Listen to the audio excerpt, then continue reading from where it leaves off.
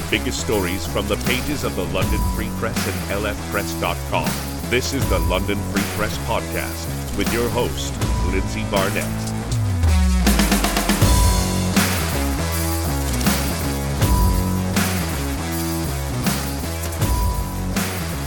Welcome back to the London Free Press Podcast. Thank you once again for joining us. It's been another very busy week. And if you've missed out on anything happening in the city or surrounding areas, don't forget, you can always catch up on the latest news in the pages of the London Free Press and, of course, over at lfpress.com. Something that I thought was kind of, I don't want to say fizzling out, but calming down a bit and then has now kind of really boiled over again is the pandemic in regards to numbers. Of course, we are seeing a spike in cases once the mask mandate got dropped. We were warned this was going to happen. But I'm excited to catch up with London Free Press health reporter Jennifer Bieman today. Jen, how are you? I'm great. Thank you.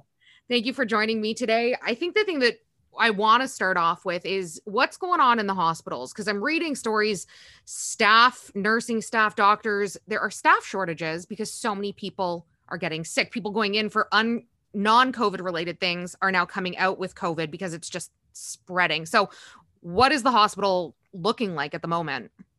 So hospital status, I think we're at 44 patients. There's about 17 that are in the hospital for COVID. It's important to note that the hospital tests everyone they admit. So we're going to have, numbers like that. And sometimes it's difficult to parse between for COVID versus, an incidental infection, but that's kind of where we're at. 17 for COVID, 44 in total. The real issue with hospitals right now, like you said, is staff. They're off for 10 days if they're positive, which is a really long time in the world of work. And so we're coming up close to 300 people at LHSC that are positive, that are not able to come in. And that's been the real pinch point through even the Omicron wave. Hospitalizations were high, but, they weren't as high in the ICU anyways as they had been in previous waves. But really it was the staff thing that became the big issue. And, even the school board's been seeing that, people off sick. You can't just go out in public nowadays with the sniffles. You got to be really kind of more aware, and especially in a hospital or a school. Absolutely. Something that Premier Doug Ford had said when the mask mandate was being dropped is towards the end of April, we were working towards no restrictions. So that meant no masking in hospitals, public transit, long-term care homes. There's been some back and forth on that as of late, just because of the spike in numbers that we're seeing. What's happening with our hospitals in this region and the mask mandate, and what's that going to look like come the end of April? Our hospitals here, the whole bunch of them put out a big thing earlier this week saying we're keeping masks indefinitely, which, maybe we saw coming. It didn't feel like, in a week or two, masks were going to be gone. That just didn't feel kind of where we're at as a society or a province right now. So they're keeping them around. I don't know what indefinitely means. Now, indefinitely could mean, 6 months, could mean till the fall, could it mean forever? Who knows? But I guess we'll just see. But yeah, I think the one thing about the pandemic that we've all known is that, saying something doesn't make it so. And just when we say something, the plans completely shift. So like you said, with the province, it'll be really all eyes on Queen's Park to see what they do about that lifting of, those kind of final mask places. There were some signals that they're kind of evaluating that. And I wouldn't be surprised if they kind of just hold off on that for a little while longer, just because of the way things have been going. Now, with regards to schools, we're seeing the same thing that we're seeing in the hospitals. Teachers, there's a shortage. We saw not one, but 2 schools in the London region last week, Friday, close because of staff shortages. Of course, mask mandates have been lifted in school settings. How do we combat this? Because like you said, getting the sniffles and going out in public is no longer a thing. I was guilty of this. I worked sick as a dog pre-pandemic when I absolutely should have been at home. Not the case now. So of course we're seeing staff shortages. Where do we go from here though? There was a Thames Valley meeting held on Tuesday night. Board of Trustees met to discuss potentially re-implementing the mask mandate based on advice from lawyers. That was voted against. I don't know. Where do we go from here? Because staff shortages obviously are a real concern. But like you said, all eyes are on Queen's Park right now. Everybody's waiting for the province to jump in here. Sure. I spoke to the Catholic board earlier this week when they were, the Thames Valley Public Board had closed 2 schools because of staff shortages. They called the Catholic board just to be like, yo, are you seeing this too? And, they're kind of the opinion that they just need to kind of get by the next little bit. It's still sort of respiratory season. Last night's special meeting of Thames Valley, Alex Summers said, there's flu and colds going around too. So there's COVID and just other things that you get in the winter when people get together. So, maybe if we can just get kind of by the next little bit into May and into June, things will calm down kind of naturally. That's sort of the hope some people are pinning on. I don't know if you've noticed, if you've been in a grocery store, a lot of times the cold and flu medicine aisle is really picked over. So there's just a lot of that out there right now. I know in our house, I had like my first kind of cold in 2 years, and, we took rapid tests. It didn't seem to be COVID, but again, you never really know, right, with Omicron. So I think a lot of people are kind of dealing with that right now. And again, in this climate, it means you stay home. So that's sort of what everyone's looking at. It's funny that you bring up the cold and flu aisle, because I thought New Year's and Christmas was really bad post holiday season. I knew a lot of people all of a sudden who had gone 2 years without catching COVID, all of a sudden had COVID. And then it kind of started to taper off a little bit in February, and then March hit and March break hit. And all of a sudden, I've become like an anomaly. Touch base. I've not been sick in over 2 years. I have not had COVID. However, so many people close to me have had it that I went out to the store and I bought a Costco size pack of Lipton soup, and I bought some throat lozenges just in preparation for when and if I do catch it.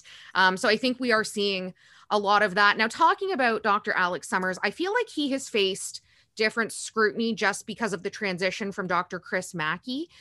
What is Alex Summers saying right now? Because I know he's facing pressure, some public pressure, again, with regards to the mask mandates. What's he saying with regards to that in our region? So the public board last night didn't vote to include it on advice of their council. The province has been pretty clear about, boards not doing their own thing. Dr. Summers, since the start, has not been entertaining a Section 22 order under the Health Promotion Protection Act. Those are things that provision is for kind of emerging issues in a community. And he just has not seen the situation as it is as one of those times where that's appropriate. So he's kind of sticking to his guns on that. But at the same time, while he's not going to drop the hammer down with the Section 22 mandating masks in London, he's been really, really clear about telling people, hey, listen, please hold on to them a little longer. Like, definitely keep wearing them at least through the spring. I know certainly the health unit has kept them on, definitely, like all their staff. So, while it's still a choice, the growing chorus of medical officers, well, including Dr. Summers, are saying, please just keep them on, even though you're no longer legally required to in Ontario. I know I've hit a new level of pandemic fatigue. I thought I had bottomed out already, and I seem to have hit a new low with the fatigue and what's going on. And I know and I've said this time and time again, I'm really bad for reading comment sections. And I'll go on Twitter and a story will get posted about COVID or COVID numbers or hospital staff or take your pick. And somebody inevitably says the pandemic is over or this has become an endemic. I guess, in your opinion, are we there yet? Because the province has just announced PCR testing requirements are going to change a little bit. We're watching wastewater. It's elevated. I had seen a statistic, roughly, we're probably seeing, unreported, of course, between 100 and 150,000 cases daily. These are new cases. But people are still carrying on, for lack of a better term. Most people coming out unscathed, not to downplay, because I know there are severe reactions to COVID. But in your opinion, do you think that's kind of where we are headed? Is this becoming an endemic? So a while back last summer, I wrote a story kind of about, there's two sorts of ends to a pandemic. There's like a medical end, like an emergency end where cases are low and whatever. And there's kind of a social end where people just say, you know what, we're living with it now. I feel like maybe we're in that sort of social end. Maybe people have just decided that they're living with it. That's sort of evidenced by the fact that people are seeming to carry on as they would. There's a few things that are really rowing in the right direction for us, I feel like, and any experts I've spoken to have said this as well. We've got Paxlovid, which is an antiviral drug, which is really useful. London pharmacies are now dispensing it or will be very shortly. It's we can assess people at our assessment center for eligibility for it. And the province just expanded eligibility for that drug, that antiviral drug. So that's kind of good. That could keep people out of the hospital, which is kind of the whole goal of a lot of these restrictions, right? So, we've got good uptake, good vaccine uptake. We've got 4th doses rolling out to people. Ontarians have really demonstrated that vaccines, by and large, are something they're interested in. So, in the fall, maybe we'll see 4th doses expanded more broadly. And, so there's a bunch of things here that I think have kind of taken the emergency out of the pandemic for a lot of people, and maybe are a little bit of a path forward. But it is a difficult time for people. Like, it's kind of, there's still so much disease out there, and there's still quite a bit of fear and concern, and there should be. I mean, it's we've been 2 years of this, but there's pieces there that can certainly maybe help us move forward a little. I'm glad that you brought up the 4th booster shot. It's too early really to talk about numbers because it just started getting administered to the 80 plus crowd generally. And then there are other subcategories like immunocompromised and Indigenous peoples. Do we think we are going to see success with the 4th dose? Because I know getting the 3rd dose booster administered was a bit of an uphill battle, and there wasn't as much of a demand as I think a lot of people suspected we were going to see. That is correct. In the London area, we're at about 55%, and even province-wide, it's about that. So for those 3rd doses, I know people that haven't got their 3rd dose. It kind of lacked the urgency for some people. Some people got both shots to keep their job, and are not keen on the 3rd. And then the 4th dose, I mean, I don't know that everyone knows that these things are available. The messaging around 4th doses has been kind of a get it if you want, it could help you if, but we're kind of just throwing everything at it. So it'll be interesting to see what uptake is on those. I mean, the way that the 3rd dose has gone is there's quite a bit of uptake in 3rd doses in the oldest and most vulnerable, which is kind of where you want them, and less as you go down the age brackets. So I'm wondering if it'll be the same for 4th, but I guess we'll see in a month. We've obviously seen the Vax Pass go to the wayside. Has there been any discussion or rumblings that you're hearing, because you're definitely more connected than the average person, with regards to changing fully vax from 2 to 3 shots? Or do you think we're just kind of seeing, like you said, 2 considered fully vaxxed falls in your court if you want more shots?